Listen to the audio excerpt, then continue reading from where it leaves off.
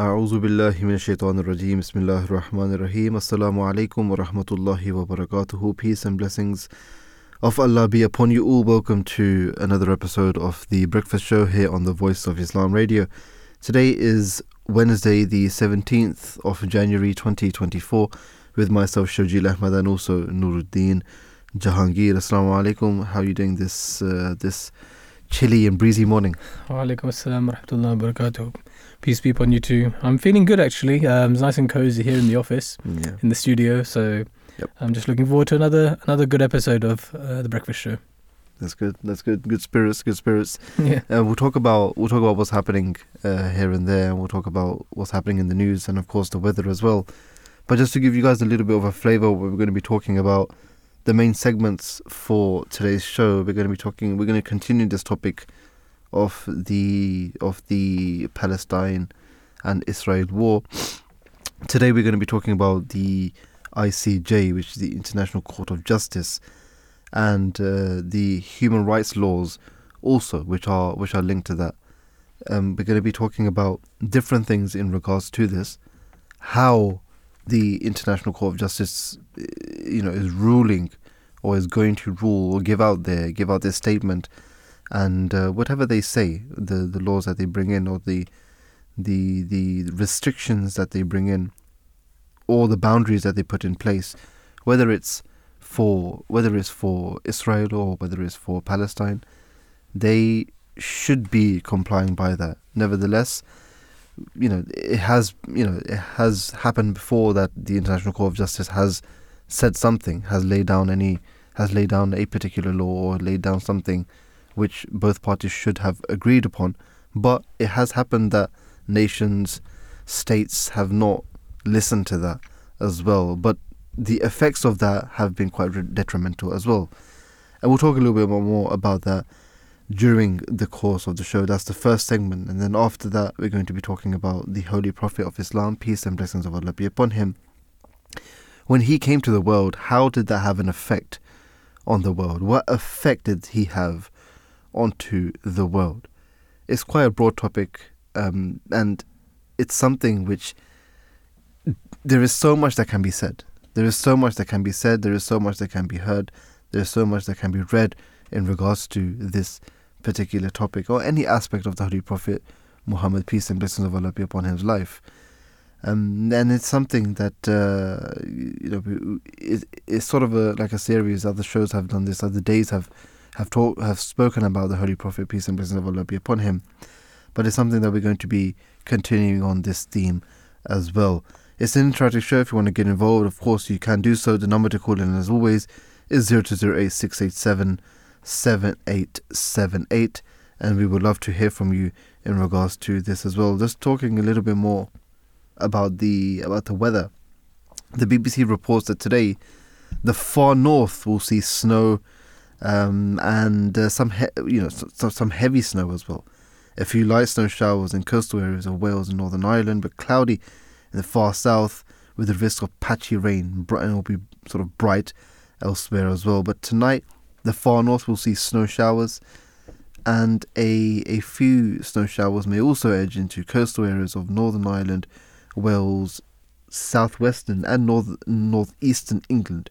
But it will be dry with clear skies elsewhere.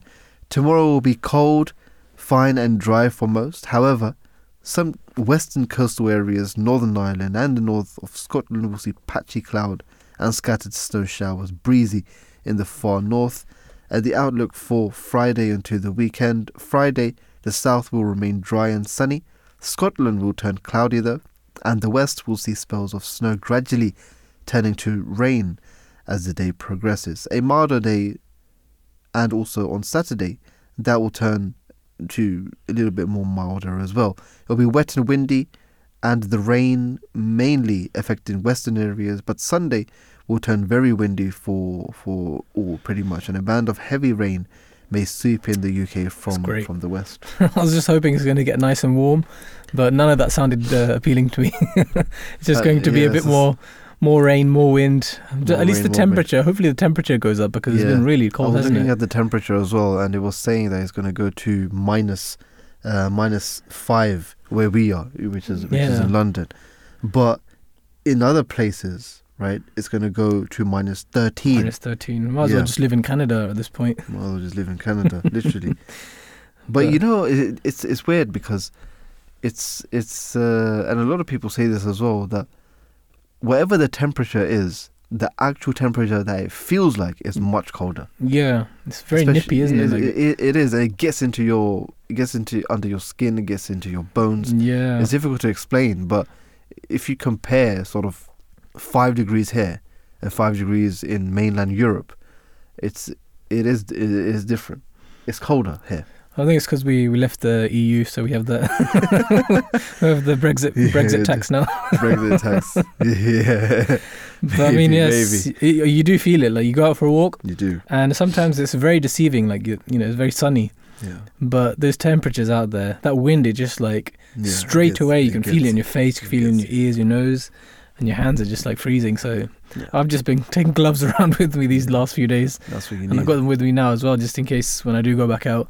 Yeah. Because you just never know, because it's a lot colder than it seems. It is. I mean, that's the but hopefully it does get like you said. Hopefully it does get a bit warmer now, isn't it? Yeah. See, you know, some sunny spells, but which are actually quite warm as well. Yeah, but do we bring our umbrellas soon? You said it's going to be windy. It's going to be a bit windy. But it's going to be a lot of rain, but at the same time very windy. So we're going to be like Mary Poppins flying around. Yeah. I mean, yeah, that's the last thing you want, isn't it? Yeah. Your umbrella to not work. literally. But hopefully, you know, it does get better, it does get warmer. But we are coming towards I mean, it is mid-January. And then towards, you know, February, a little bit, you know, mid-February might be a bit better. Hopefully. One can pray. Well, it seems like the December weather is coming now, so everything's kind of shifting forward a little bit by bit. That's true as well. What's happening in the news then? I think from what I was looking at this morning, there's a lot of the newspapers are leading with the attempts by the Tory rebels to amend the government's Iran asylum bill.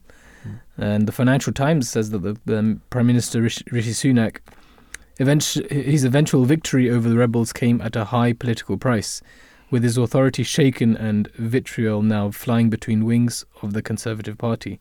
And it suggests that Mr. Sunak is calculating that rebel Tories won't risk sinking the bill completely when MPs vote on it on Wednesday because of the anger they'd face from their constituents. I think they wanted to basically toughen it up, didn't they? They to make it harder for them to appeal against deportation, and also ban them and prevent them from appealing on the basis of an international law. But then I think how many MPs were there? About 40 or 60. I can't remember exactly how many they were. Who were part of this? I think 60 Tory MPs rebelled, but. It's not a great outlook, is it? With this year supposed to be, that of the elections as well. It just looks like they're just having more and more trouble, and things just can't go right for Mr. Sunak at the moment. They've had a lot of MPs which have withdrawn, and a lot of MPs have lost their constituencies as well. Yeah, and it seems as if this time maybe the Labour Party might actually win. But a lot of Labour people who vote for Labour voters, they are also saying that, you know, they don't want to vote Labour in because the policies of Sir Keir Starmer are not in line with what Labour is all about, and they say that Sir Keir Starmer is respectfully just another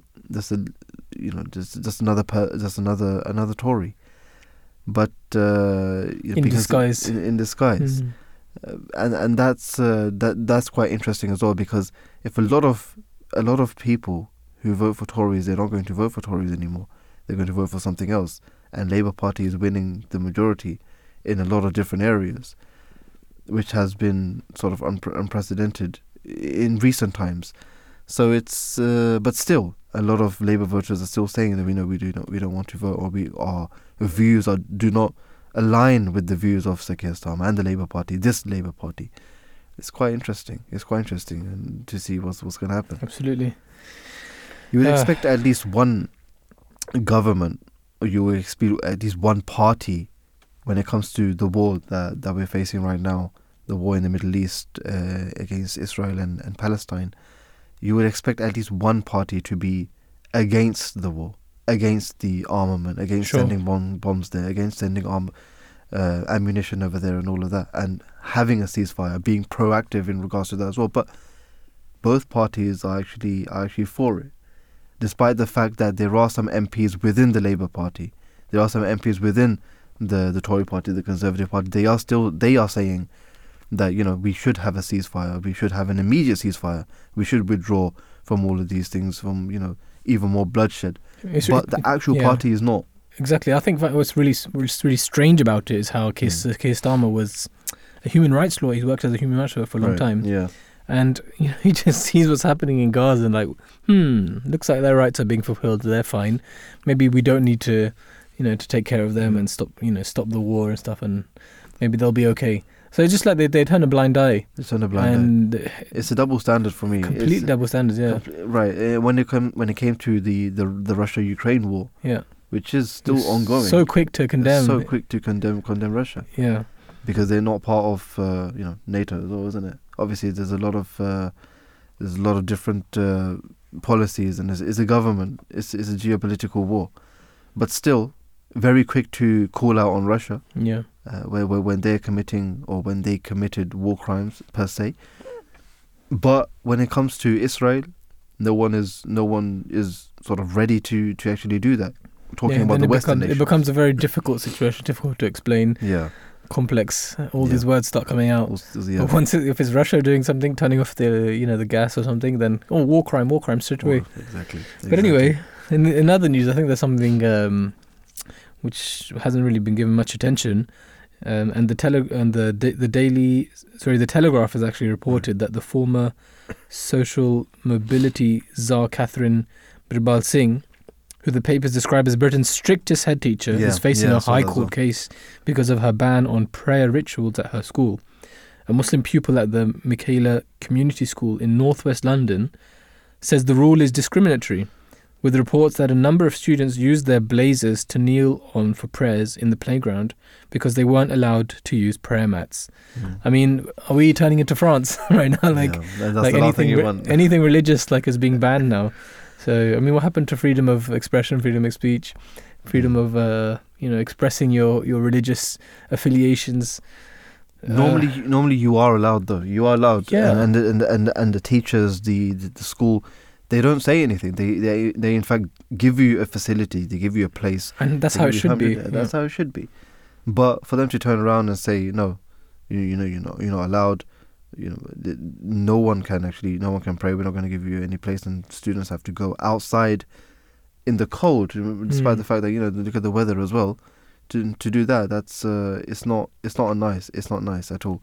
And you're quite right. What about all of this freedom of speech, freedom of expression, the right to your religion as well, to practice your religion, to participate in different activities? If you're peacefully just trying to pray, you're not literally harming anyone. Exactly. What's the harm? What's the harm in that? And this is for when I say this, as Muslims, we believe that everybody should have the freedom to express whatever religion they adhere to. Right. So this is a really bad precedent if it does continue, where it seems that this atheist is a kind of attack on all religions, and this is something which is very dangerous, because then as the Quran even states, that the danger of atheism is not just that they will try to wipe out Islam. It's all synagogues and churches and temples and mosques as well. They will all be in danger. People will not be able to express their religious thoughts or their religious affiliations in a way that is behoving of it. So exactly. This is hopefully this is something which gets overturned, or the policies within that school. And people are able to then express themselves and to pray at the times that, as you said, without harming anybody. They're just peacefully doing their own prayers. Right. I don't see the harm in that, and that shouldn't be something which is looked down upon, if at all. Absolutely. There was some other news as well in regards to a new drug, a new cancer drug, which can be kinder than chemotherapy. Some children have been given this sort of treatment as well. Arthur, who's 11 years old, is what the BBC reports, is one of the first to try it at London's Great Ormond Street Hospital for his blood cancer. And his family called the therapy a little bit of sunshine, since it worked without making Arthur feel sick, much sicker as well than usual. Because obviously, chemotherapy, especially for youngsters, for kids, it can be an unpleasant sight. And because it could be given, BBC reports it would be given on the go rather than just in hospital. He spent more time at home with his family, enjoying what he loves, and it is good to have different methods of treating different illnesses, especially when it comes to cancer being one of the the leading illnesses as well, which can take one's life. Whoever gets it. Some 20 countries, 20 centres around the UK are using this as well, and for children with B-cell acute leukemia. So that's B-all, and the drug is actually, it sort of seeks out the cancer cells, so the body's own immune system can recognize and destroy it. A little bit like homeopathy, isn't it? Yeah. It sort of ignites whatever in the body to create those antibodies to defeat the illness, to defeat the disease, and that's something which, if it works, very well and good, because if it's less painful than chemotherapy, then why not? I mean, we've seen how, you see examples, like you see if you any friends or family who do go through chemo, you see how weak they become. Exactly, yeah. And I'm sure it's a very grueling period to go through for them, for the patients. It is. And it's all about weakening them, their body down so that the cancer also disappears. And they can go through many rounds of this chemotherapy. So if this drug really does help to alleviate that pain, or that reduce the pain in the process of recovery, then it's a really bright light and hopefully a beacon for many people who are suffering with cancer. Absolutely. And hopefully, let's get this out. There's some good bit of news. We don't normally read out a lot of good news, do we? It's always some negative stuff which hit the headlines. Yeah, but hopefully this can be something quite positive as well. Absolutely. Especially for youngsters, isn't it? Especially for youngsters. Yeah. It's the kids at the end of the day, and you don't want them to. No parent wants their kid to go through pain like that. No, of course. Another big thing in the news these days is the whole Fujitsu.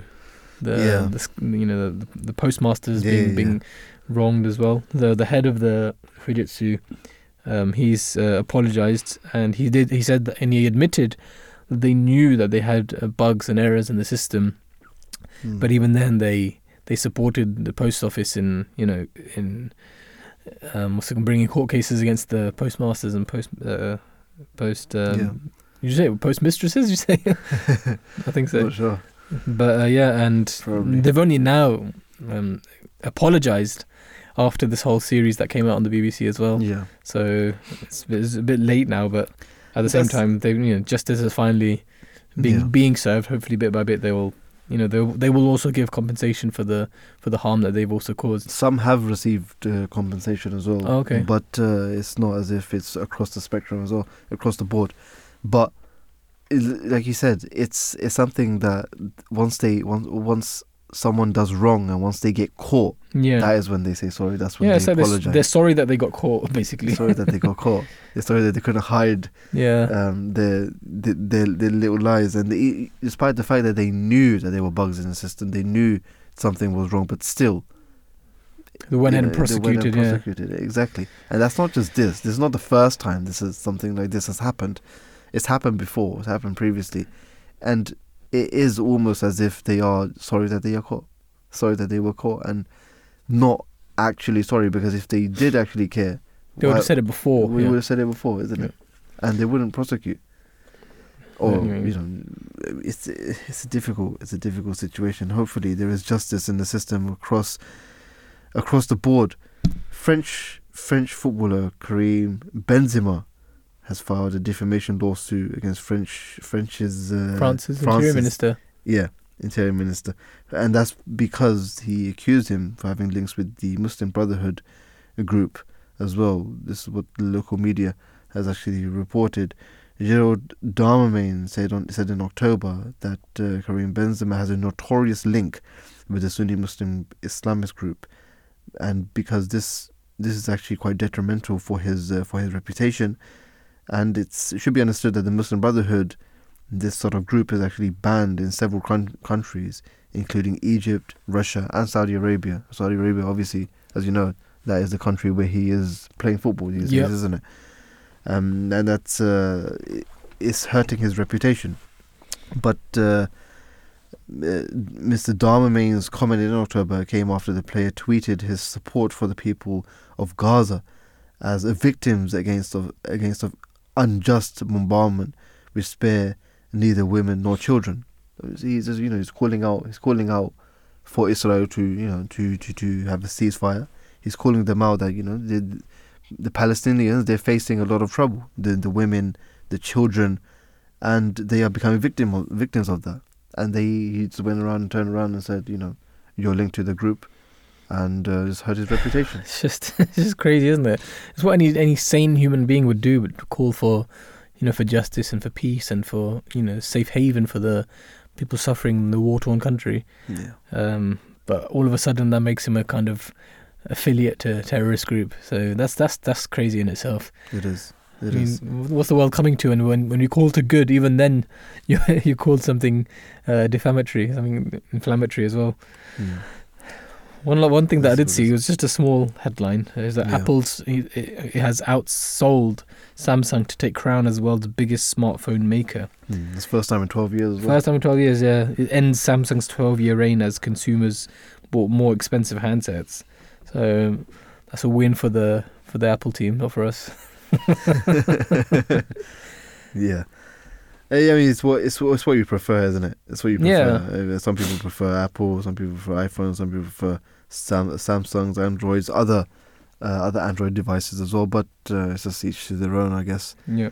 But it's the first time in 12 years, you would expect that Apple would be taking the lead for a few years, but for 12 years, Samsung was in the lead. Yeah. So it's well, I mean, it is what it is. You win some, you lose some. With some, lose some, isn't it? It's always an up and down with them, isn't it? I mean, there are two giants competing, and more or less, if you look at the phones, more or less, it's the same phone that they release every single year. It's just a little bit. It's just a little bit different. Just to advertise it slightly differently. Advertise just slightly differently. That's exactly what it is. So we have we're coming to end of this segment, aren't we? So. After the break, now I think I have to remind our dear listener that this is a call-in show. So when we do get to our our subjects of International Court of Justice, and if the international human rights laws were broken, then do call in if you have any opinions, any views on this subject, and we will look forward to listening to your opinion as well. Absolutely.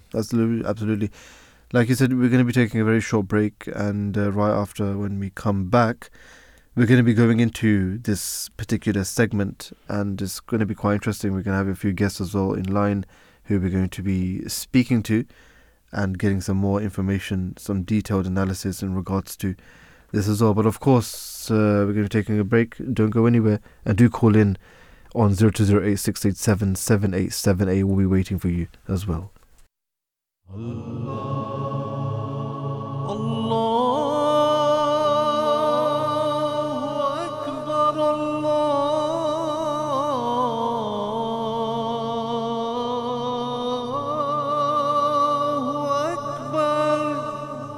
You're listening to the Voice of Islam Radio, broadcasting on DAB and via the internet 24 hours a day.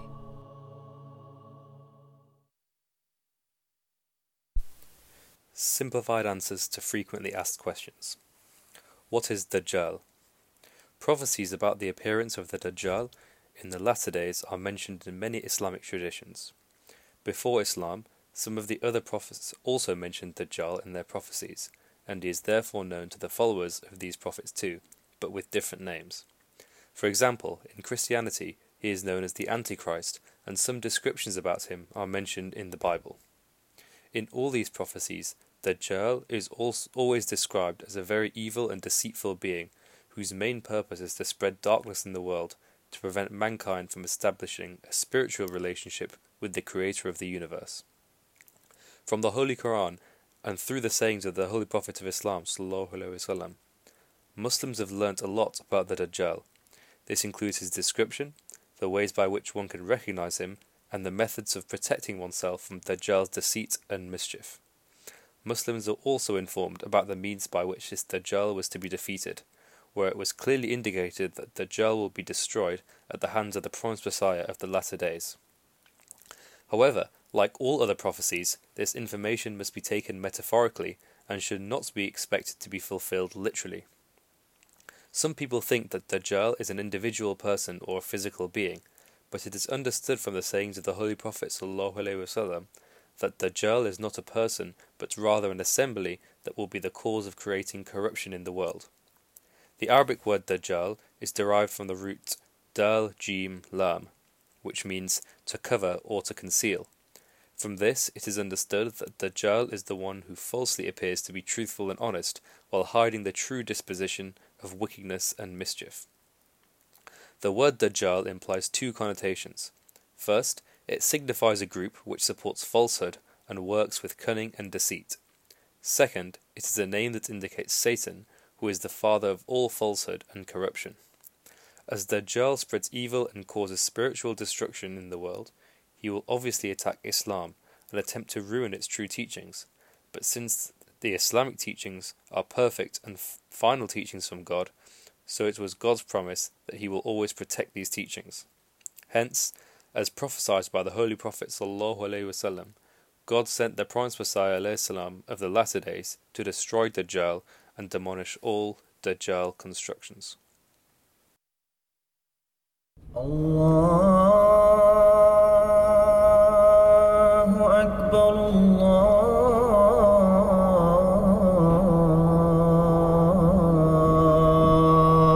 Akbar, Allahu Akbar, Allahu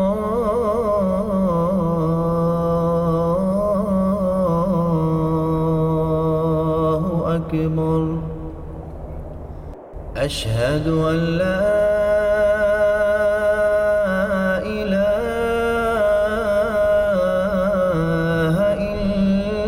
إلا الله أشهد أن محمدا رسول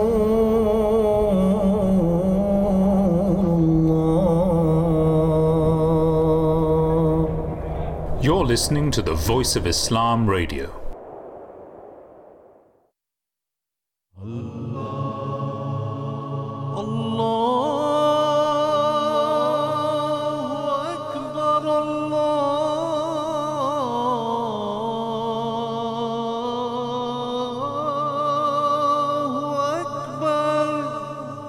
You're listening to the Voice of Islam Radio, broadcasting on DAB and via the internet 24 hours a day. Assalamu alaikum wa rahmatullahi wa barakatuhu. Peace and blessings of Allah be upon you all. Welcome back to the breakfast show here on the Voice of Islam Radio. As mentioned before the break, we're going to be talking about the International Court of Justice and human rights in regards to this, or were they actually broken by Israel or any other country? Legal consequences arising from the policies and practices of Israel in the occupied Palestine territory, including East Jerusalem as well. We're going to be talking about this, how the UN Charter set an objective to establish conditions under which justice and respect for the obligations arising from territories and other sources of international law can be maintained. Now, ever since the development of and respect of the international or international law, it has been a key part of the work of the organization. The work has been carried out by many in many different ways, by courts and the Security Council, which can sort of approve peacemaking, and they have this mission to maintain the peace or to establish peace as well. But it's something which we spoke about this a little bit about this before as well, that the International Court of Justice, they have, if they do give their ruling, it is up to the nations to actually listen to that and adhere to that. If they don't, then they can face consequences, such as a civil war may happen, a coup may happen as well. We've seen that happening in the past in different countries as well. We'll talk a little bit more about that, but let's speak to our first guest, who's on the line with us, Yasmine Ahmed, who is UK Director of Human Rights Watch. She has 2 decades of experience as a public international lawyer and human rights advocate. And her current role, she advocates for the United Kingdom's foreign and domestic policies to be consistent with human rights. Assalamu alaikum, peace be upon you. Welcome to the show, Yasmine. Wa alaikum salam. Thank you for having me. Thank you so much for joining us. Just talking about international human rights laws, just for the benefit of the listener, what exactly is that, and why were they made in the first place? Yes, it's a very good question. So international human rights law was born out of the Second World War. So essentially the devastation of the Second World War meant that states around the world came together and said that we never want this to happen again. And so what we're going to do is we're going to agree together on a body of laws which all countries will agree to and sign up to. And what essentially international human rights law does is it means states sign up to a treaty. It's set out in treaties. And they sign up to a treaty, and the treaty says that these states will essentially comply with certain obligations in relation to their citizens. So we have international human rights law set out in treaties, and it says in those treaties that states commit to treating their citizens in certain ways and upholding their human rights. And that's what essentially international human rights law is. It's obligations on states that they themselves have signed up to ensure that they will treat their citizens in certain ways and those that they have control over. I want to talk about if those human rights laws, if they are broken, what happens and the consequences of that as well. But just before I actually ask you that and get into that, just can you sort of briefly explain what the case at the International Court of Justice is about then? Yes. So one of the treaties that states have signed up to and that came and was born out of the Second World War is the Genocide Convention. And the Genocide Convention was obviously, it was created after the aftermath of the absolute horror of the Holocaust. And states said, well, we'll never allow this to happen again, and we'll sign up to a treaty which essentially says that we cannot commit acts which constitute genocide or incitement to genocide. And also, we will sign up to a treaty that as third states that are not committing it, but are seeing it happening, that we have an obligation to do everything we can to stop it from happening. It's lawful. And that also we will, if someone who's committed genocide enters our territory, we will also prosecute them as well. And so that's essentially what the Genocide Convention is. Now, genocide itself as a crime is one of the most significant crimes under international law. It sits alongside crimes against humanity and war crimes. It's a unique crime because it has an element of what we call specific intent. Other crimes, you just need to carry out an act, and if that's proven to have happened, like a war crime or crimes against humanity, then that is sufficient. With genocide, they have to specifically also prove that you have this specific intent to kill whole or in part a population of people. And so there is a specific element of intent that comes with genocide as well. So when we talk about genocide and talking about the war which is happening right now, is that something which nations are actually calling out upon actively, proactively, or is it something that they're hiding away or shying away from? So we see at this case, so what South Africa has done in this case, just to sort of contextualise it, South Africa has essentially said, as a state party to this treaty, we're going to bring a case before the International Court of Justice, because it's a court which determines whether these treaties have in fact been violated. So South Africa has alleged before the International Court of Justice that Israel is in fact committing genocide against the people in Gaza. And they, in their case before the International Court of Justice, they set out a series of many statements that they say from Israeli officials, which prove, they say, that Israel has a specific intent to commit genocide against the Palestinian people, and then they set out the acts as well. And they're asking the court at this moment to impose what we call provisional measures, to do something quite immediate before the case is actually determined, to stop that from happening. Now, what has the international community, other than this case, done? We've seen the fact that, in terms of international actors, so we've talked about maybe in terms of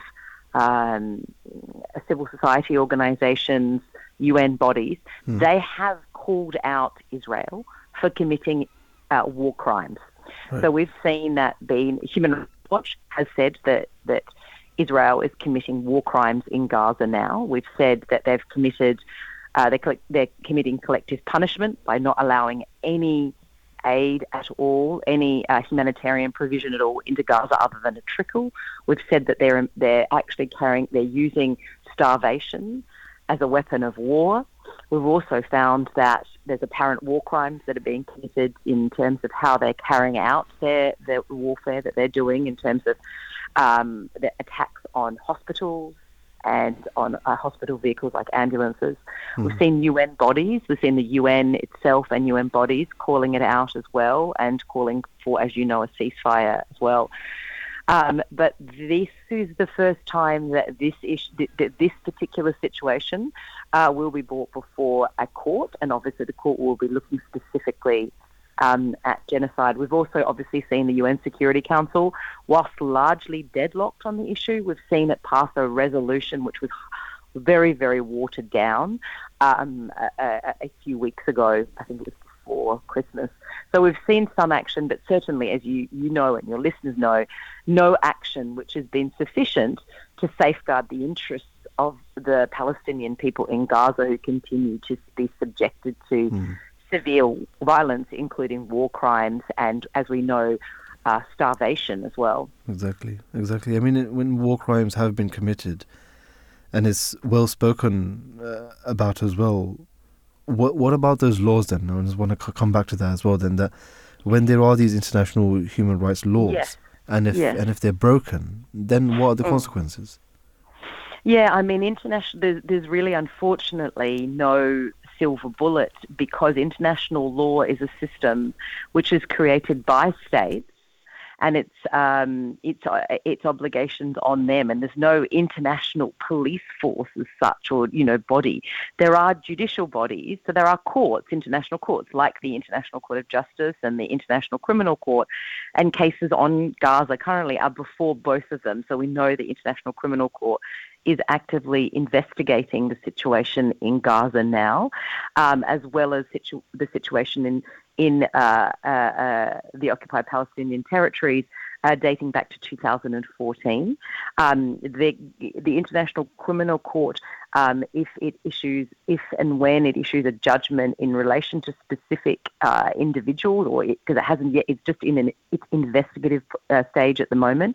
If it issues arrest warrants and it is able to get individuals before the court, again, there is a massive problem about how do you get officials before the court when certain states are not signatories and do not want to comply with the court. So there are many, many obstacles to accountability at the level of international justice and international law.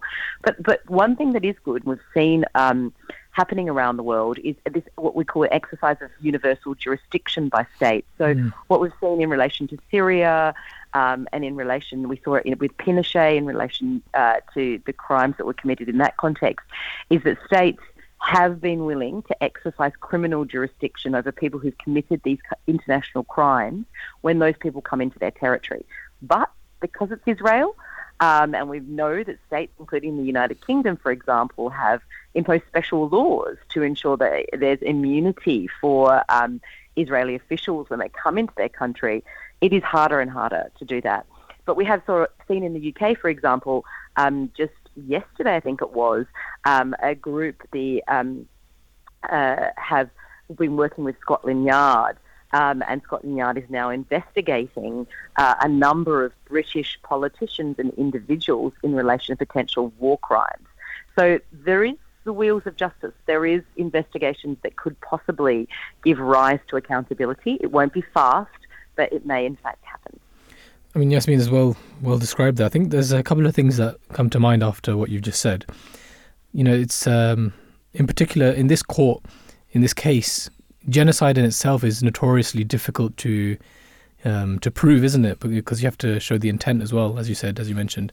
So, you know, do you feel that there's any hope of the case being won, you know, by South Africa? I think the International Court of Justice has in fact found a state has committed genocide in the past. We saw that in a number of cases, but in particular in the Bosnia genocide case. Yeah. So that in that case, they found that Serbia had failed to take measures to prevent genocide, and we've also seen the court impose provisional measures, these kind of interim measures, both in that case, but in more recent cases, in a case taken against Russia by Ukraine and a case taken by Gambia against Myanmar. So in those instances, we've seen the court taking action. It has not, though, in any of those instances, imposed a provisional measure which required the cessation of hostilities. So the question will really be now is whether and to what extent the court will impose provisional measures, and if it does, what kind of provisional measures it will impose. It may not go as far as what South Africa is asking, which is essentially for the cessation of hostilities. It may impose something lesser than that. And as I said, I think it's likely to take 2 to 3 years for the actual case to be determined. But it has in the past found genocide. And in cases, I would argue, where there is less evidence of specific intent in statements of officials. I mean, I think that what's quite unique in this circumstance, as set out by South Africa in the case, is that there are quite a number of very clear statements by officials which the court will determine whether actually, in fact, amount to genocide. I mean, just going towards the provisional measures that you mentioned, even if, for example, the ICJ actually implements them and says that you have to follow these now and they're legally binding, Mr. Netanyahu has already said that no one's going to stop us, not The Hague, not the axis of evil, no one will stop us in our mission. So, I mean, when you hear these kind of statements, as the ICJ, like, you're being it feels like the undermining is already there before even any verdict has been come to. So, like, what can you do? Like, why is the ICJ unable to implement these the ruling, whatever they do rule in the end? Well, what's the problem? Why is there this ability to be able to flee from the Court of Justice? So what will happen, the International Court of Justice will hand down its provisional measures, and you're quite right. There's no as I said, no international police force to make a state comply. But however, this provisional measure will be sent to the Security Council. Now, we know the Security Council is deadlocked because of the US, but it will also be the requirement of international international bodies and organisations more generally, including the General Assembly. Again, they don't have the power to force Israel. But who does have the power to force Israel, to put pressure on Israel, is other states. And it will be a requirement of other states to actually put pressure on Israel to try and get them to comply with any judgment and provisional measure that's set out by the court. So, yes, there's no silver bullet, but what we would hope in any provisional measure and judgment is that it puts a bit more pressure on states. And we know that really, in realistic terms, there's one state in the world that can really stop Israel, that is providing Israel with the weapons and America, and has the influence, and that's the United States, and to a very, very much lesser degree the UK, but really it's the United States. This is a provisional measure is not going to necessarily stop the US, but I think what it will do is make it harder and make it a little bit more reflective and difficult for the US if there's been a provisional measure imposed. And it continues in the face of that to provide provision for Israel to continue what it's doing and committing the crime that if the court in fact finds that. So there is no silver bullet, but I think it's an important thing to happen, and it will hopefully have some form of influence, even indirectly. Yasmine, I know we've taken a lot of your time, but I have just one final question. Of course. And that is, in terms of, some people are saying that even if Israel do not win this, even if they get away with this and win the case, they say it's still a kind of a win for the Palestinians, in the sense that for the longest time they've been calling for this kind of action to happen, and now finally Israel is in court for the alleged war crimes against the Palestinian people. So what are your thoughts on this? I think essentially it's very, very important that this issue is litigated before an independent court, and the ICJ is the apex court of the United Nations. So I think it is really important, both for the purposes of the international rules-based order, but really important for the situation that we're seeing in Palestine. We're seeing atrocity crimes that have been committed and continue to be committed, and the fact that this issue is being litigated and is going to be determined by the most superior court of the United Nations is very, very significant. And I think that, certainly from a Human Rights Watch perspective, we welcome the opportunity for this decision to be heard and for the court to make its determination. And I think for the purposes of the Palestinian people who continue to be subjected to this significant violence and these atrocity crimes, it's very, very important that the world and international community is also able to see that and hear the case before the court. We very much welcome the case being heard by the court. Thank you very much, Yasmine. It's been great speaking to you. It's been an honour. Thank you very much for joining us on the show. Thank you very much. Peace be upon you, and have a lovely rest of the day. Wa alaikum salam. Thank you. So that was Yasmine Ahmed, who is the UK Director of Human Rights Watch. But even prior to Human Rights Watch, she was the Executive Director of the multi-award-winning human rights organisation Rights and Security International. And so she has a lot of experience in this field, and it's clear that from what she has said as well that the wheels are finally turning and Israel is finally in court, and there is a chance that they will be prosecuted for the war crimes, as it's clear, flagrant. You can see that the war crimes are being violated, you can say, in Palestine. Yeah, exactly. But it will take time. You said it can take a number of years, but hopefully the provisional measures will be adhered to if they are issued. Yeah. So I mean, it's been really interesting. It's been very interesting to listen to that as well, and obviously we'll be talking about genocide with her as well. Yeah. Let's continue that topic with our next guest, Anisha Patel. Assalamu alaikum, peace be upon you. Good morning, welcome to the show. Walaikum assalam. Good morning to you too, and thank you so much for having us. Thank you so much for joining us. Talking about or continuing this, as well, I'm not sure how much you heard of, how much we spoke to the previous guest, but could you just start off by telling us a little bit about the Genocide Convention?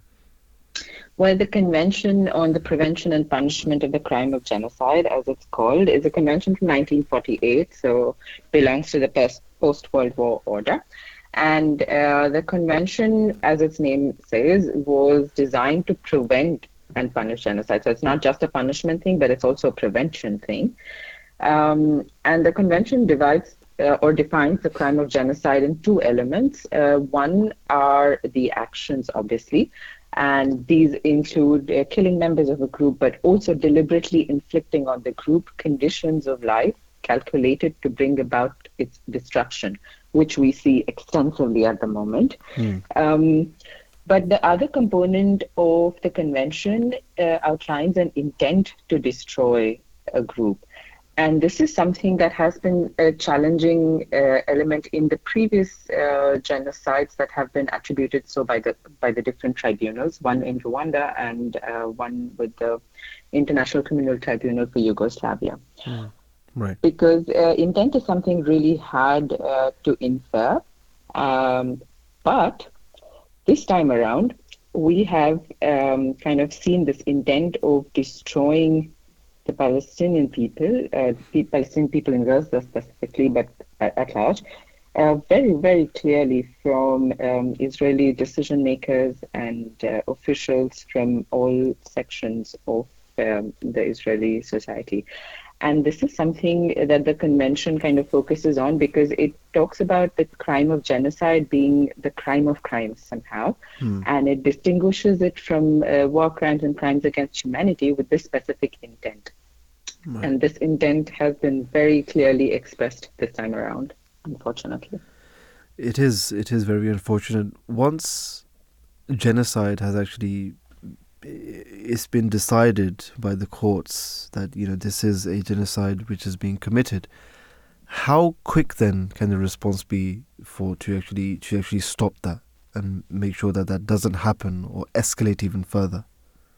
I mean, the fact that it's already in discussion, I think, is a great start because the court proceedings will take years, at best, if not decades.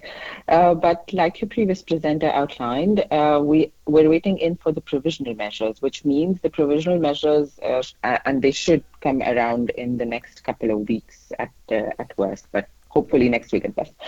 Once these are in, they are legally binding. So unlike the UN General Assembly resolutions, for example, which are not legally binding, provisional measures from the International Court of Justice are legally binding, which means that Israel is legally bound to follow them. Now, in case, as is with all other UN entities, the enforcement mechanisms in international law are limited.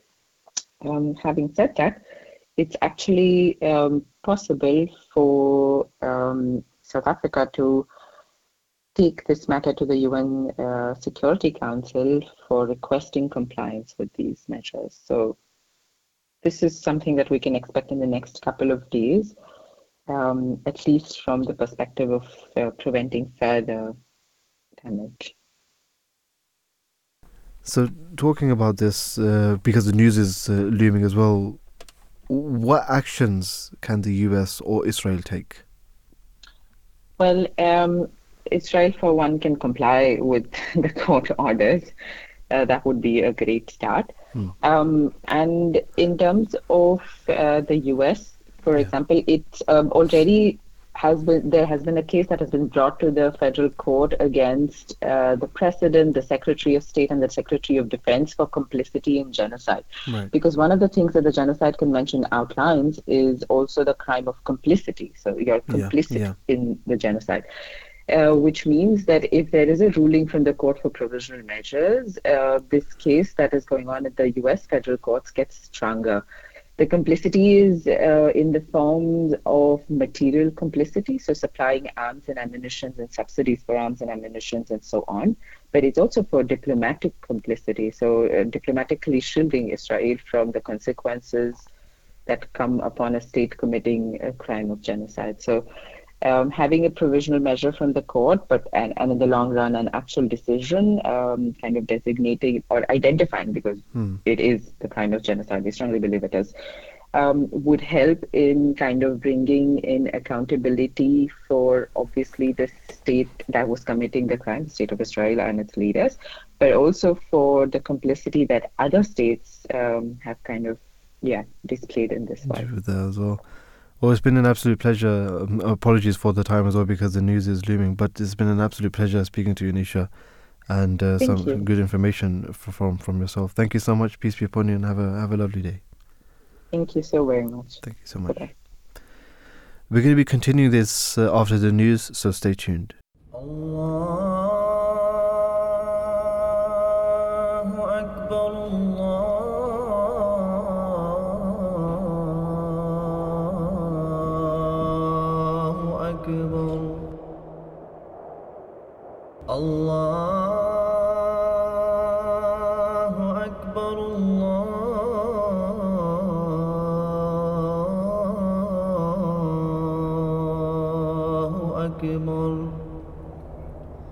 أشهد أن لا إله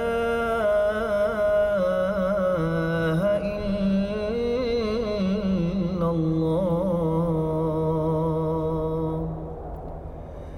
أشهد أن محمدا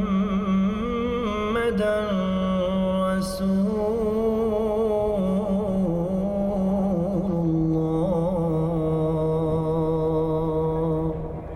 You're listening to the Voice of Islam Radio. Assalamu alaikum wa rahmatullahi wa barakatuhu. Peace and blessings of Allah be upon you all. Welcome back to the Breakfast Show here on the Voice of Islam Radio. We're going to be continuing this topic a little bit more as well, and talking about the atrocities that have been occurred, that have happened, the war crimes, as different leaders, as different courts as well are ruling out that war crimes have been committed. It is genocide as well, but it is something which needs to be stopped at in the strongest terms as well. Allah the Almighty mentions in chapter 4, verse 59 of the Holy Quran, "Verily, Allah commands you to make over the trust to those entitled to them, and that when you judge between men, you judge with justice. And surely excellent is that with which Allah admonishes you. Allah is all-hearing, all-seeing." Muslims, sorry, I just wanted to just cut in there. It's a very one of the key aspects mentioned in this is justice, in the sense that you want the right people to be in the positions of power to be able to judge between different parties, and when they are there, then it's their duty to obviously carry out justice. Absolutely. And in this case as well, we see is Israel being held to account for the alleged war crimes, you can say, in Palestine, because they're not proven yet, but everyone can have an opinion and everything about that, what they see from social media, and a lot of people strongly feel that they have clearly been turning off the water, gas, electricity, all these different things. All that stuff is clearly in breach of these international human laws.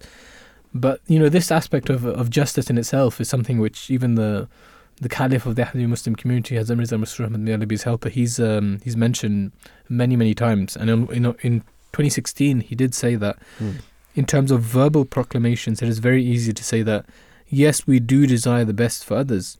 However, in practice, it is much more difficult and challenging. Wherever there is a conflict of interests, most people tend to prioritize their own interests and welfare over and beyond the rights of others.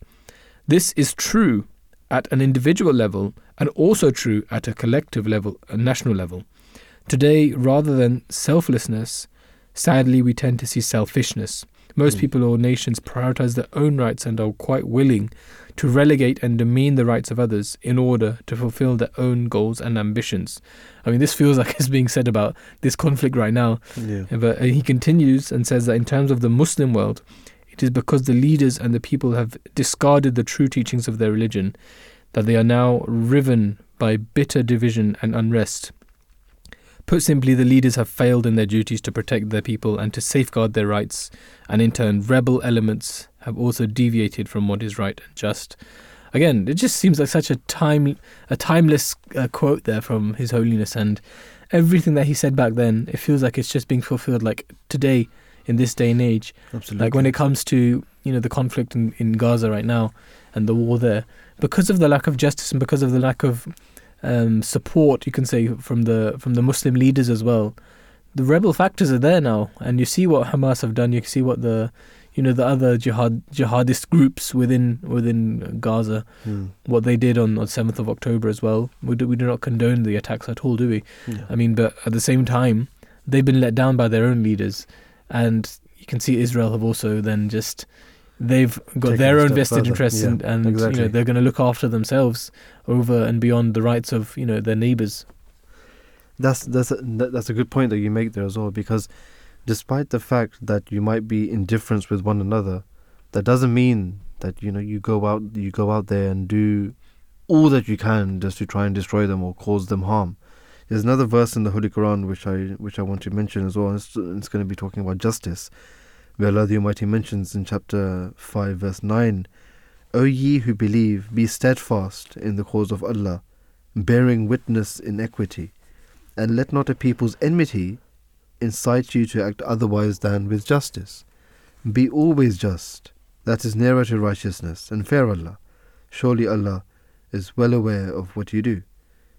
This verse is telling us very, categorically that if you even have differences in opinions, I mean, obviously you can't get along with everyone, right? True. There are people that you will have differences about. You will have your own opinions, they will have their own opinions, which is fine. But when that turns into hatred, and when that turns into sort of, you're different than me, and I'm going to do whatever I can to cause you harm, that is the wrong thing to do. You may have enemies, which is also fine, but in Islam it has been taught that even your enemies have a right. You can't exceed those bounds. You can't even in a state of war, when you're literally out there to defend yourself, even then you have rights upon your enemies as well. Even then you have rights upon what they do, how you can treat them. And that's something which is not being exhibited. That's the problem right now. That's the the problem. Islamic principles are not being exhibited by a lot of people, especially you can say with Hamas as well, their actions. If those actions were in line with the Holy Prophet, peace and blessings of Allah be upon him's teachings and those of the Holy Quran, then there wouldn't be this war today. Because they would have acted with justice, and they wouldn't have taken hostages of women, children, people who are non-combatants. So this is something which Israel is saying that they're trying to do, is take back those hostages, and because of what Hamas have done and because of what they claim they're going to keep doing, they have to keep going to destroy them all, and at whatever cost that takes, that's what it is. That's what we're going to have to do. That's the problem, because now that it's not their own people suffering from this, it's the people of Gaza, and that's a worthy price for them. And so, I mean, that's the problem. They're not looking after the rights of others. Exactly. I mean, this is the state of situation that we're living in. All we can do is to keep, reminding people of the true teachings of Islam, and this is we remind them how Islam is not a religion of intolerance, and we can definitely live in peace, like in the past, where the Muslims and the Jews and the Christians and even the pagans of Mecca, and Medina, they lived in peace and harmony, and they had their pacts between them, and they'd protect one another's rights. These are all examples that we can follow, and it shows that it's not impossible for it to happen once again. Yeah, it is absolutely 100% possible. And like you mentioned, one thing that we can do is His Holiness, may Allah be his helper, the worldwide head of the Ahmadi Muslim community, is also always continuously telling us to pray for those innocent civilians, those women, those children, those old people, all those people who are civilians who are becoming the victims of this, to pray for those people, and to obviously do our bit, which is raise our voices, talking to the politicians, talking to the MPs, talking and raising our voices, writing letters to them, and telling them, urging them that stop the ceasefire. Make sure that happens. Make sure that there is a ceasefire, and an immediate ceasefire as well. There are different things that we can do, living in different countries, and we can play our role as much as possible as well. We were fortunate enough to interview Susan Akram as well. Let's listen to that interview. I'm privileged to be speaking to Professor Susan Akram, who's a graduate of the University of Michigan, Georgetown University School of Law, and also Oxford University as well. The research and publications focus on immigration, asylum, refugee, forced immigration, and also human rights, civil rights issues as well, with an interest in the Middle East, the Arab, and of course the Muslim world as well. Assalamu alaikum, peace be upon you. Thank you so much for joining us. It's an honor and privilege for speaking to you. It's my pleasure. Thank you so much. Just to begin with, can you provide an overview for the benefit of the listener of the ICJ case against Israel, please? Yes, of course. So South Africa filed an application with the International Court of Justice against Israel based on the Genocide Convention. Now, both South Africa and Israel are parties to the Genocide Convention, and the convention itself places jurisdiction over disputes between any states over the Genocide Convention, places that jurisdiction with the International Court of Justice. So it's the court that has the authority to rule on disputes over whether genocide is taking place between any state parties to that convention. So that's the basis for which South Africa has brought this claim. And the application can be seen in two parts. The first is the request for what are called provisional measures, and that is similar to what we call an injunction in the United States, or preliminary injunction. And that is a ruling before the court gets to the actual merits of the case, a ruling to stop activities that continue genocide or carry out genocidal acts until the court has a chance to review the evidence and make a decision on the underlying case. So it was the request for provisional measures that was heard on January 11th and 12th. Both South Africa and Israel made their arguments on provisional measures on those dates. Each side had several hours of argument. So that's right now what's before the court, and it's expected because of the nature of the request. And of course, the first provisional measure requested is that Israel should immediately suspend its military operations in Gaza. Because of the nature of that it's an urgent request, the court is likely to rule very quickly on the provisional measures. It's almost ironic how some media coverage around the world, some nations actually didn't even portray the message or didn't even allow the message of the South Africans to be relayed into their home countries. But as soon as it was the other turn, the other side's turn, Israel's turn, they had coverage for that as well. So on an international scale, when it comes to media, when it comes to how much this is propagated, the justice in this, what are the potential problems which are sort of occurring and surfacing with Israel and Hamas, the whole conflict on an international scale? Well, of course, this has huge ramifications because there are so many states parties to the Genocide Convention, and if the court rules in South Africa's favor, it means that all state members of the United Nations, and particularly state parties to the Genocide Convention, have to comply with what the International Criminal Court says. The ruling is binding, and it has what in international law we call erga omnes obligations. That means obligations on all states to act.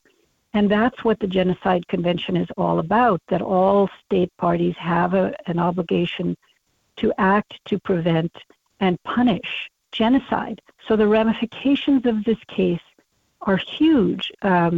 Now, what states will do is a separate question after this ruling.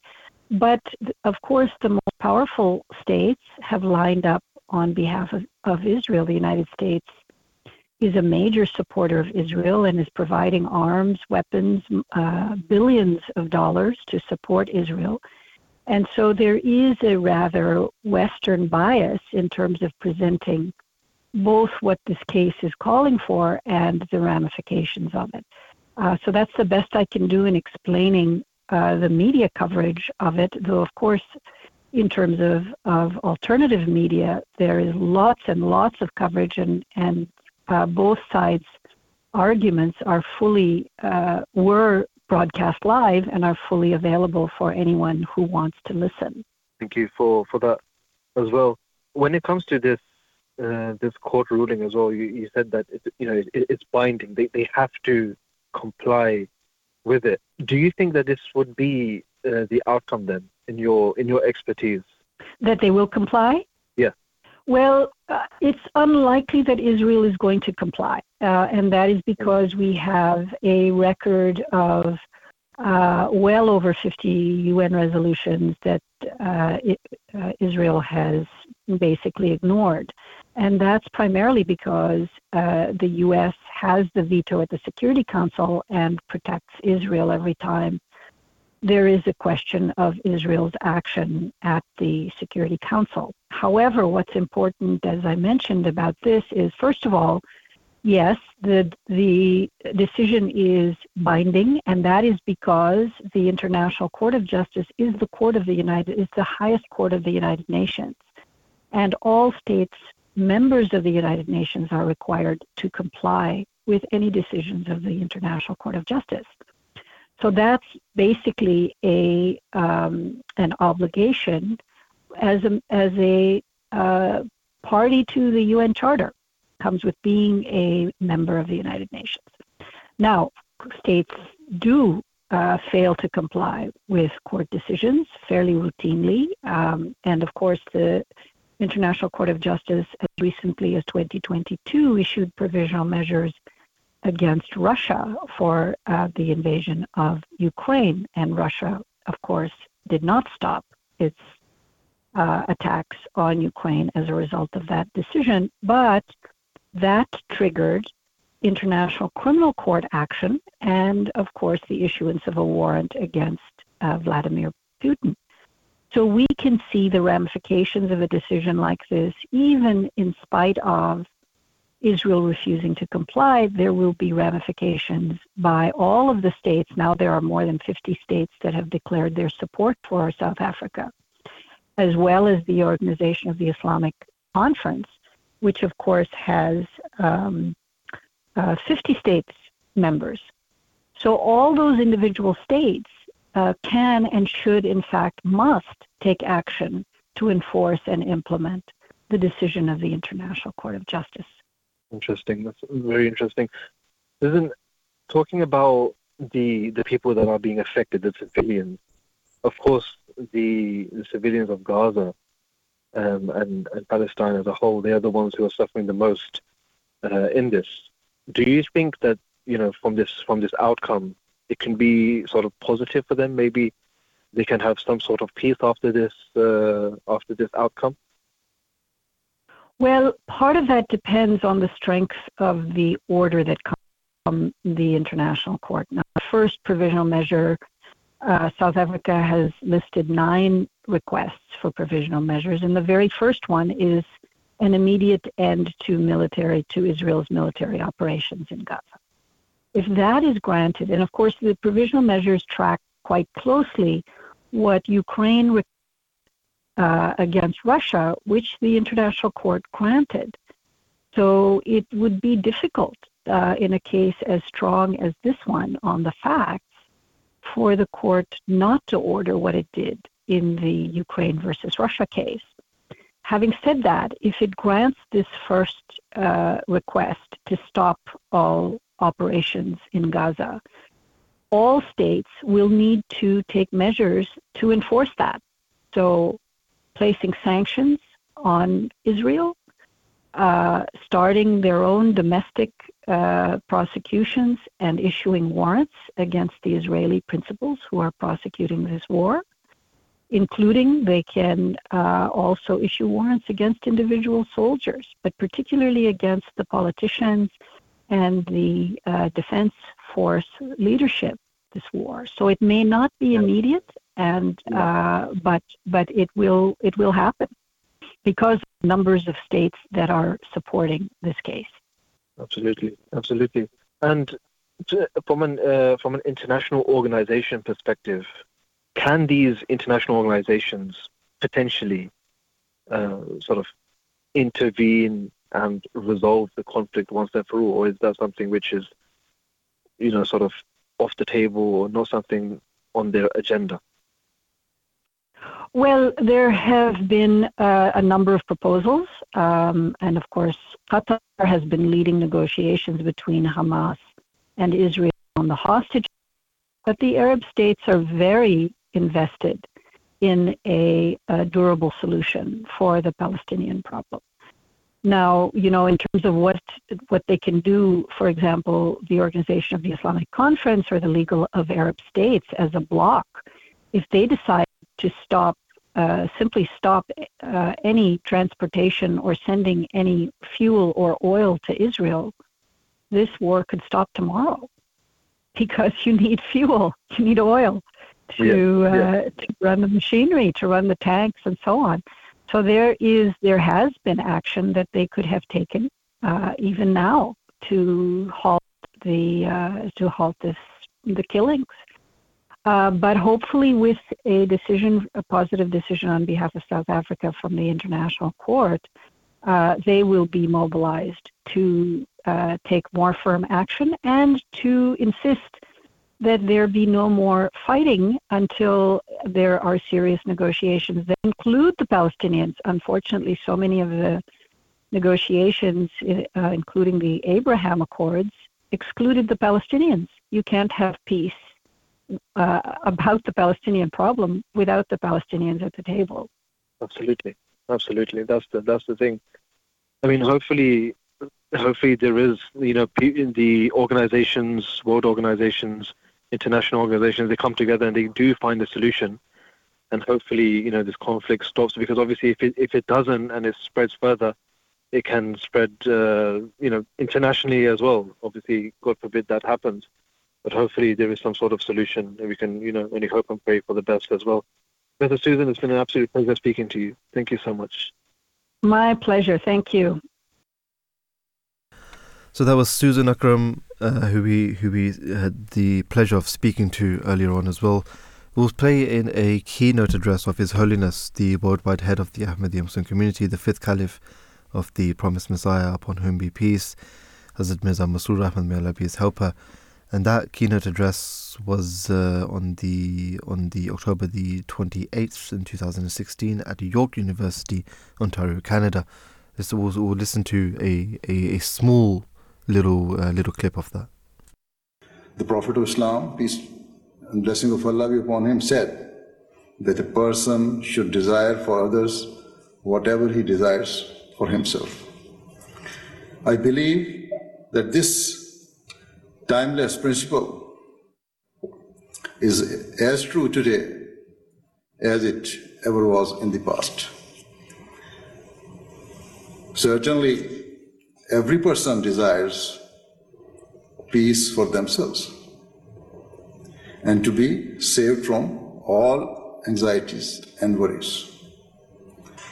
Every person hopes that he or she has the means to live comfortably and without hardship.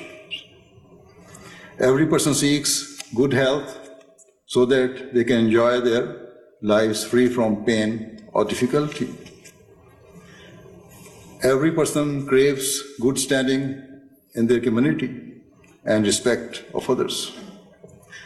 In a similar vein, every government and every nation also seeks such prosperity. However, how many people or nations are there who truly desire peace, prosperity, and success for others? In terms of verbal proclamations, it is very easy to say that yes, we do desire the best for others. However, in practice, it is much more difficult and challenging. Wherever there is a conflict of interest, most people tend to prioritize their own interests and welfare over and beyond the rights of others. That was His Holiness, the worldwide head of the Ahmadi Muslim community, telling us a little bit more in regards to this topic as well. Obviously, we've spoken about this topic on previous shows, and I'm sure that we will continue talking about this as well.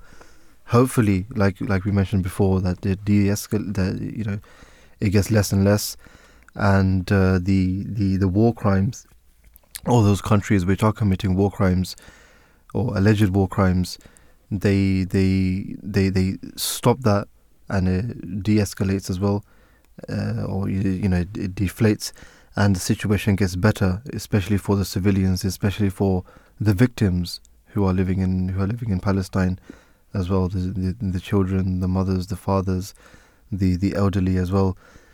Not just the Muslims, but the Christians as well, and any other person that's living over there. But obviously, what we can do is pray for those people and raise our voices for them as well. We're going to be taking a very short break, and right after, when we come back, we'll go into our next topic, which is about the Holy Prophet of Islam, the Holy Prophet Muhammad, peace and blessings of Allah be upon him. When he came to the world, how did he affect the world, or what effect did he have on the world? Of course, it is an interactive show. If you want to call in, the number to call in, as always, is 0208 687 7878. We would love to hear from you in regards to either this topic that we just spoke about, or if you want to talk about the next topic, which is about the Holy Prophet, peace and blessings of Allah be upon him. We'll take a short break, and right after that, we will go straight into it.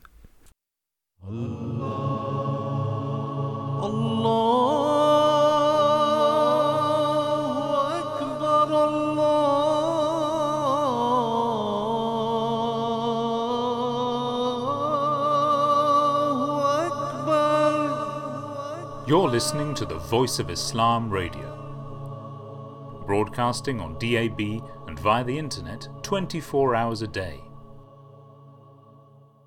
With so many attacks on Islam and the Holy Prophet ﷺ, let's set the record straight. He was a man of peace. He went through 13 long years of persecution for his beliefs. He was mocked and ridiculed, but he didn't retaliate because he was a man of peace. When he went to Taif to spread the message of Islam, he was pelted with stones until he was bleeding, yet he did not retaliate because he was a man of peace. When he migrated to Medina, he established the Charter of Medina, allowing the Jews, Christians and Muslims to live together in harmony with full religious freedom because he was a man of peace. And after all the oppression that he faced, when he returned to Mecca as a king, he had the right and the power to punish every single one of them. Yet he forgave them because he was a man of peace. The Holy Prophet ﷺ said that no white man is superior to a black man, no Arab to a non-Arab. Rather, everyone is equal. He freed slaves and taught to treat them as brothers. He did all of this because he was sent as the Rahmatul lil Alameen, a mercy for mankind. Indeed, the Holy Prophet ﷺ was a true man of peace.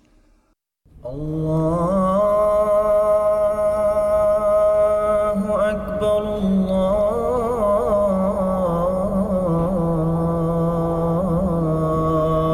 Allahu Akbar, Allahu Akbar, Allahu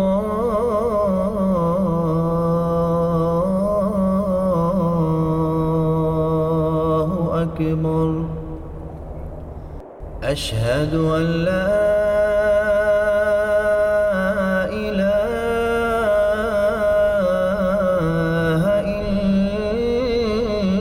إلا الله أشهد أن محمدا رسول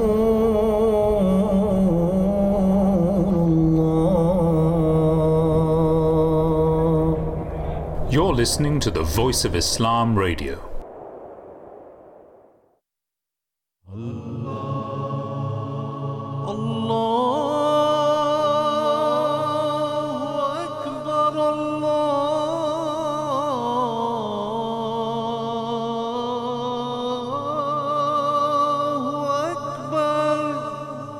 You're listening to the Voice of Islam Radio, broadcasting on DAB and via the internet 24 hours a day.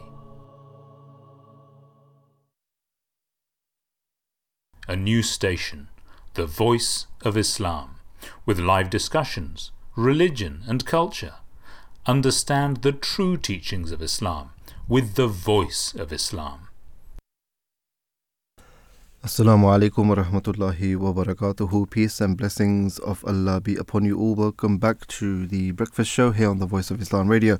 As mentioned, we're going to be talking about the Holy Prophet of Islam, the Holy Prophet Muhammad, the chosen one. Peace and blessings of Allah be upon him. When he came to the world, how did he affect the world? Obviously, there's so many different things, so many different aspects that we can talk about when it comes to the Holy Prophet of Islam. Peace and blessings of Allah be upon him. And it's an ocean which has no boundaries, which has no end, because there's so much that we can talk about. Obviously, if it's an interactive show, please do call in and tell us what you think, or if you have any questions, 0208-687-7878 is the number for you to call. Before we actually talk about the blessed character of the Holy Prophet of Islam, peace and blessings of Allah be upon him, it's important to actually know or to understand what the situation was in Arabia at that time. Now, in Arabia, the people around Arabia, such as the Romans, the Persians, other people from other dynasties and people from other places as well, territories, they used to think that the Arabs were the lowest of the low. Yeah. And they literally used to think that they're just scum. They're nothing. Because, you know, a lot of them were illiterate. They did not know how to read or write. They're just desert dwellers, yeah. There's a desert dwellers, and they were just Bedouins. And if you look at their moral conduct, that was very low as well. You know, they used to have, you know, they used to have times during the day where they would designate just for drinking. You know, so some tribes had 5 different times where they would drink. Sometimes drink alcohol, of course. They will gamble, and they will take pride in how much they're drinking, take pride in how much, you know, other bad things and other sins, other vices that they the attitude towards women as well and children, exactly. Girls. If a girl was born, they would bury it alive. That kind of stuff. Really as well. Backwards. Really backwards, and the situation was very, very dire and bleak, and it was not a very pleasant place to actually be, especially if you were a woman. But at that time, when it was almost as if all of the sins, all of the vices, all of the bad things that you can think about, those people in Arabia, they were committing those things as well. And this is why people around, such as I mentioned, such as the Persians, such as the Romans, the Greek, all these other people, all these other nations, they used to look at the Arabs and they used to think that these are the worst of the worst people that can ever be. So, obviously, of course, when mankind or when a people has gone so low, as the Holy Quran says, asfalus safilin, at the lowest of the low, if they are on that stage, which is basically akin to cattle, right? Yeah. They're just eating, they're drinking, they're having offspring. That's literally what they're doing, nothing else. No higher purpose in their life. Even their moral conduct was very low. That is when Allah the Almighty said that, you know, now is the time for the best of mankind to actually come. And this is when Allah the Almighty sent the Holy Prophet of Islam, the Holy Prophet Muhammad, peace and blessings of Allah be upon him, to that particular area, to the Arab Peninsula, and through him, Allah the Almighty sort of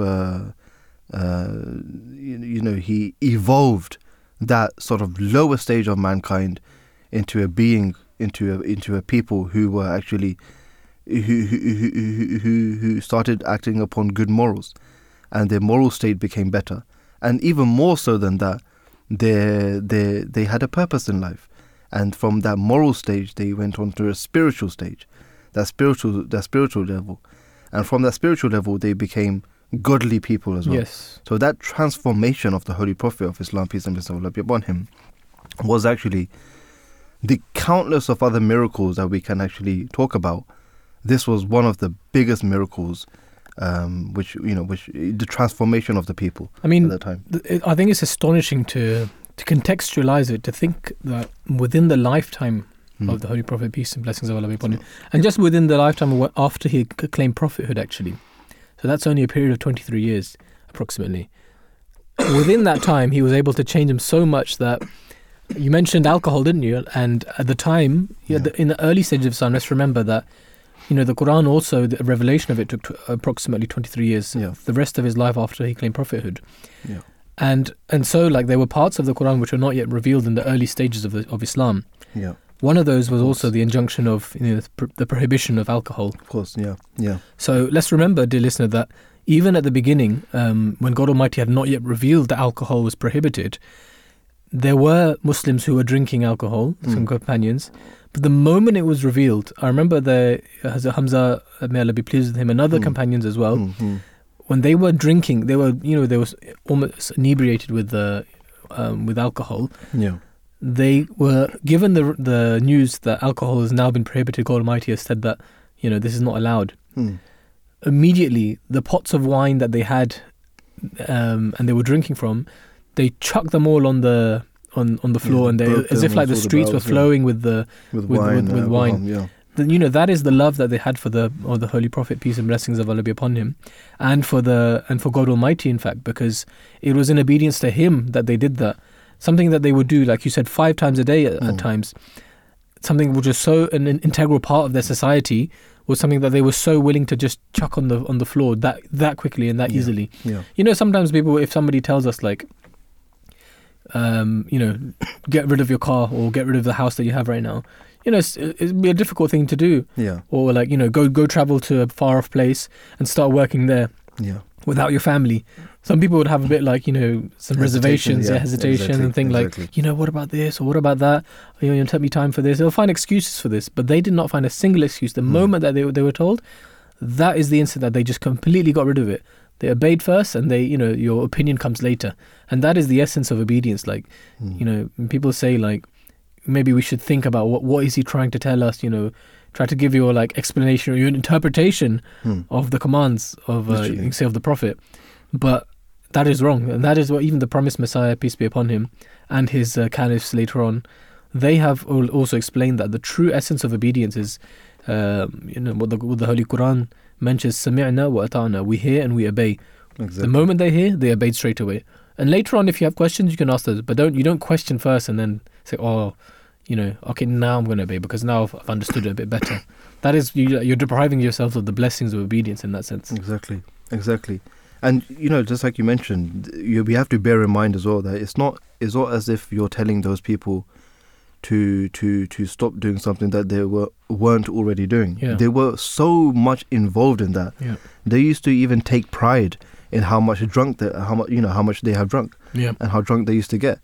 So for that transformation to take place, that was something which literally only the Holy Prophet of Islam, peace and blessings of Allah be upon him, could have done.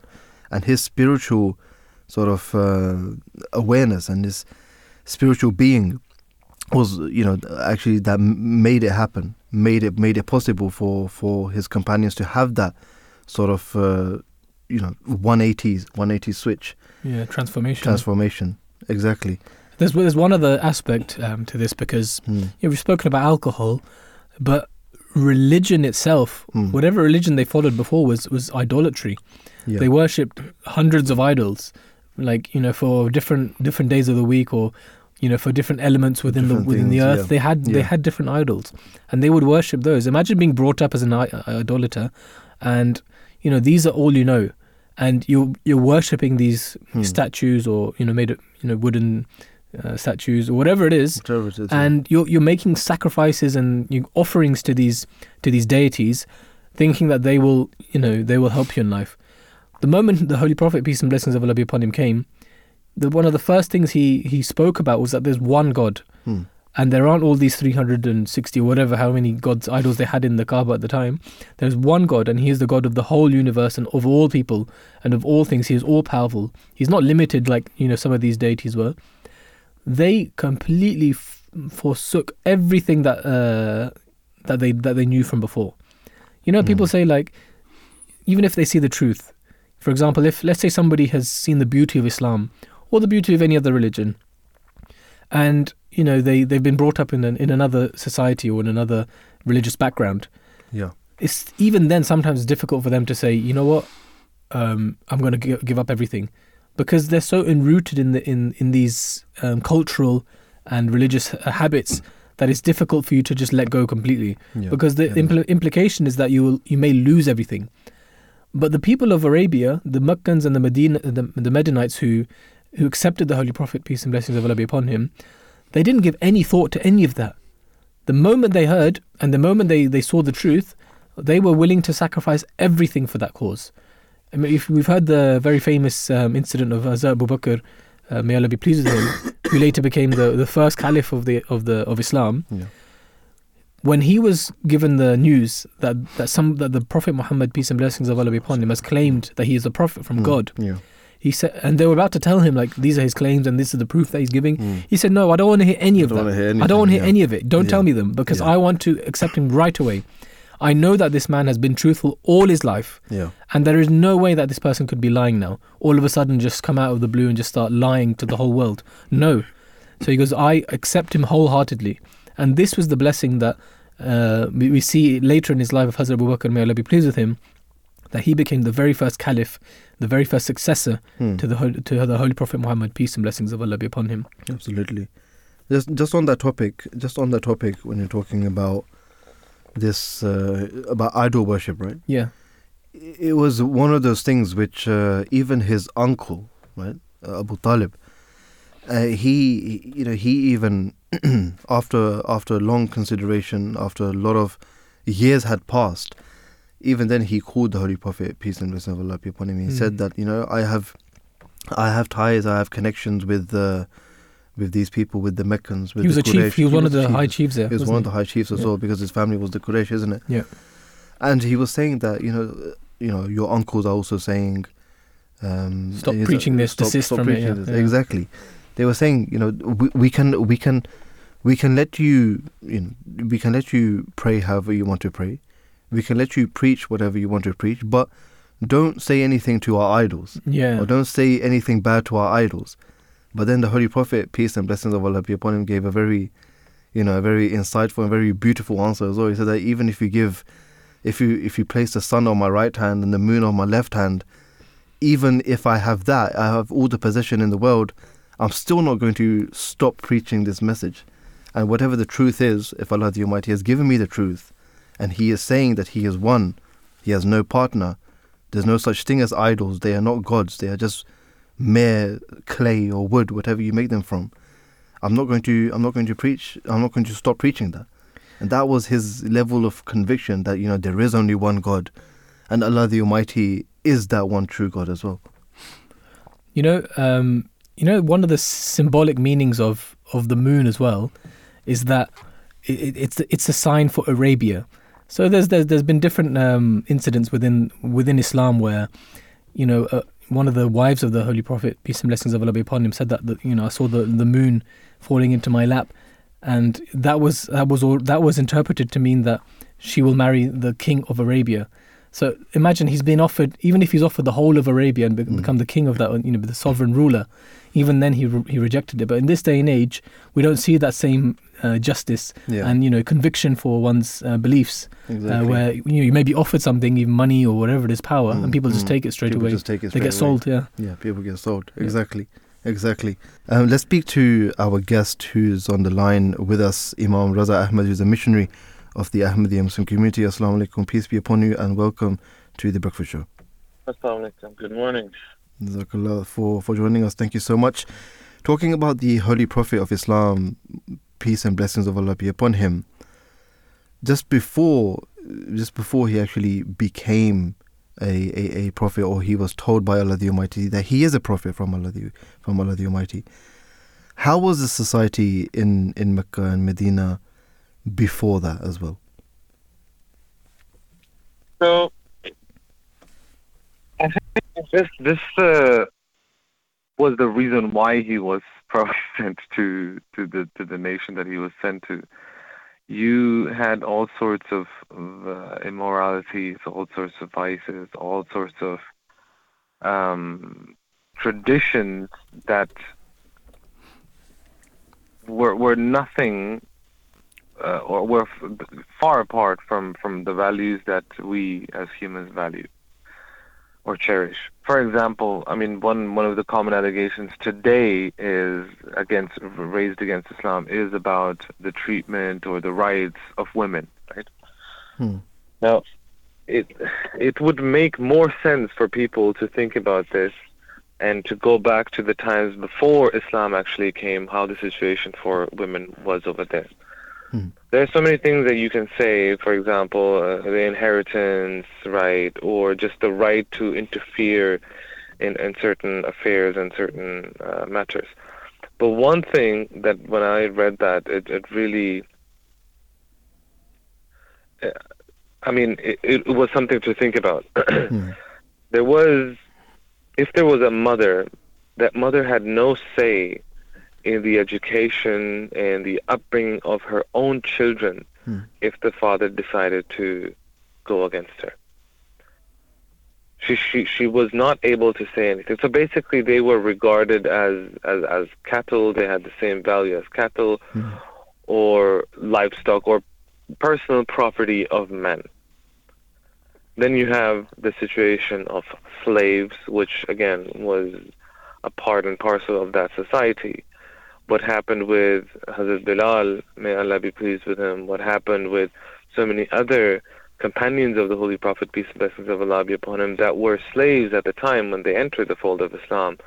That's a story that everybody is aware of. Everybody can read about that in history books. Right. And then you have problems of drinking, gambling. People were at war with each other for the pettiest of reasons. Yeah. And for such a long time that they even forgot why they were at war with each other. So this is like, second, third generation fighting a war which their forefathers began and started. Yeah. And at one point they were not even aware of why are we doing this war? Why are we fighting this war? So it was in a society, and I think the most important part was the concept of religion or the concept of God. So it wasn't just, okay, they had like maybe 2 gods or 3 gods. No. The Kaaba, which was built for the sole purpose of one God, of the one true God, by Prophet Adam, then re-erected by Prophet Abraham. The purpose of that building is the worship of one God. And now that building and the vicinity of that building was filled with multiple gods. The concept of one God was non-existent in that society. Exactly. And that is one of the reasons why the Holy Prophet, peace and blessings of Allah be upon him, had to be sent. Talking about when the Holy Prophet, peace and blessings of Allah be upon him, was actually commissioned then by Allah the Almighty, those teachings that he was given to preach to the masses, to preach to the world, and what the effect of that, how much that caused, and how much of a transformation that actually instilled within the companions. Can you just tell us a little bit about that as well? You see, the promised Messiah, the founder of the Ahmadi Muslim community, Hazrat bin Ghulam, I'm paraphrasing here, but he explained this phenomena or this miracle that happened in the desert of Arabia. And it said it was through the prayers of the Holy Prophet, peace and blessings of Allah be upon him, that he was able to transform that nation. And not just that nation, when we then move on in history, it wasn't just that nation, it was basically the entire world where his message reached up to. And he transformed those, the lowest of the low, and raised them gradually up until the time where they became God-fearing people, where they became people that could connect and develop a relationship with God, a living relationship with God. That was the change that he created. So when you have fornicators, when you have, all sorts, as I mentioned, all sorts of criminals, all sorts of immoral people. Listening, hearing, adopting, and accepting the message of Islam, not just in the time of the Holy Prophet, but peace and blessings of Allah be upon him, but also for the generations to come. We see today even that people who are, for example, in prison, and they get to hear the message of Islam, that they accept the message of Islam while in prison, and that is a fundamental reason for them making a 180-degree turn. And the same case was with the Holy Prophet, peace and blessings of Allah be upon him, in his time. So you had staunch enemies, people who were after his life, not just property or anything. They were after his life. And when they heard about the teachings, for the most prominent example probably is of Caliph Umar, may Allah be pleased with him, who became the second Caliph of Islam. He set out one day to literally to end the life of the Holy Prophet, peace and blessings of Allah be upon him. Long story short, on the same day, he accepted Islam. And it was based on the fact that God Almighty had revealed the Holy Quran to the Holy Prophet, peace and blessings of Allah be upon him. And the message and the content of the Quran was life-changing, was something that created that change in his heart when he listened to it for the first time. And then, of course, you have the character of the Holy Prophet, peace and blessings of Allah be upon him, when he lived everything that was revealed in the Holy Quran, when he showed with his own practical example that I'm not just talking about these things, I'm actually going to show you that you can be forgiving, that you can have mercy, that you can treat your enemy and your neighbor in the best possible way, and give people their due rights. That you don't have to show your arrogance, to show your status when you are talking to a servant even, or when you're talking to a slave. And then freeing of slaves, giving people their due rights, all of these things, when they were introduced, of course it caused a revolution in the people. Of course, those who were in charge, like always, they didn't like it. Because now this was something that was giving people their due rights, and they did not want that. Raza, just quickly get one more question in before we end the show. The promised Messiah, peace be upon him, the holy founder of our community, the Ahmadi Muslim community, him and his Khulafa have explained on a number of occasions how, the advent of Islam wasn't just a religious a revolution, you can say, but it also brought about educational, financial, and even advancements in research and science. Can you just give us, just a little bit more information into this and a bit more insight into how Islam brought about these changes as well? So, again, very briefly, when we look at, for example, social welfare systems, when we look at the prohibition of usury, all of these things were created or were introduced by Islam to have a society which is based on certain values, morals, and principles, where even the most unfortunate people, or those who were at the very bottom of the society, that they were looked after as well. So you have scientific inventions, you have inventions in medicine, you have astronomy, and so many more that you can go on in detail. Mathematics, algebra, all of these things were based on the teachings of the Holy Quran. Based on the teachings, what I mean by that is that the Quran doesn't say, oh, this is something about math, or this is something about this and that. No, it was the encouragement to contemplate. It was this encouragement to drive yourself further and further and further for the sake of education. And then what the Holy Prophet, peace and blessings of Allah be upon him, said, that you should acquire knowledge. It's not an option for you. This is a duty upon you. You have to do it. And it's not just for men. It's for men as well as for women. And then he didn't even stop there. He said, if you have to go even as far as China to acquire knowledge, then you should do so. And that's the reason why the early Muslims in the early centuries of Islam, they had this drive, they had this passion to contemplate, to reflect, to go far, to seek knowledge. I mean, Abu Huraira, who was the one, just last thing that I want to mention, who would compile the narrations of the Holy Prophet, peace and blessings of Allah be upon him. He would travel hundreds of miles, if not more, to collect one narration one thing that somebody heard, somebody say that this is what the Holy Prophet, peace and blessings of Allah, said. One-liner, right? For example, this narration, acquiring knowledge is a duty upon every Muslim man and every Muslim woman. If I was to travel all the way to let's say, Glasgow, by foot, to hear somebody say this so I can record it, people would think you're mad. But this was the level of dedication that these people had. Imam Raza, it's been a pleasure. I think it's the first time I've spoken to you on the Voice of Islam. You should come on the Voice of Islam more often, I think. But please, thank you very much for joining us on the show. Peace and blessings of Allah be upon you, and have a great rest of the day. You as well. Thank you very much. So this was the subject of how the Holy Prophet, peace and blessings of Allah be upon him, affected the world. I just want to end on a quick quote of the day from the promised Messiah, peace be upon him. And he says that I have observed that there are many in this day and age who consider religion to be fanaticism, and they do not hold any respect for it in their hearts. They claim that the dwellers of Arabia were savages and illiterate, that the Quran was sent down at the time proposed for their needs. Now the world has advanced, and this is the age of enlightenment. Now religion needs to be amended to suit the present times. But let it be known that religion is not some absurdity, quite the contrary. Real comfort of the world and salvation in the hereafter are bound up with this religion alone. So this was the quote of the promised Messiah, peace be upon him, who explained the importance for religion even in this day and age.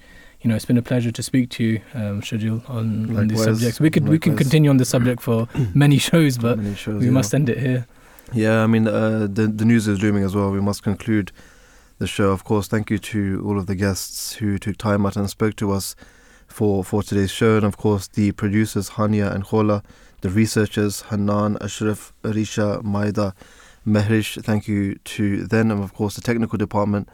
And likewise, it's always a pleasure to present with you, Brother Nooruddeen. Until next time, Assalamu alaikum wa rahmatullah.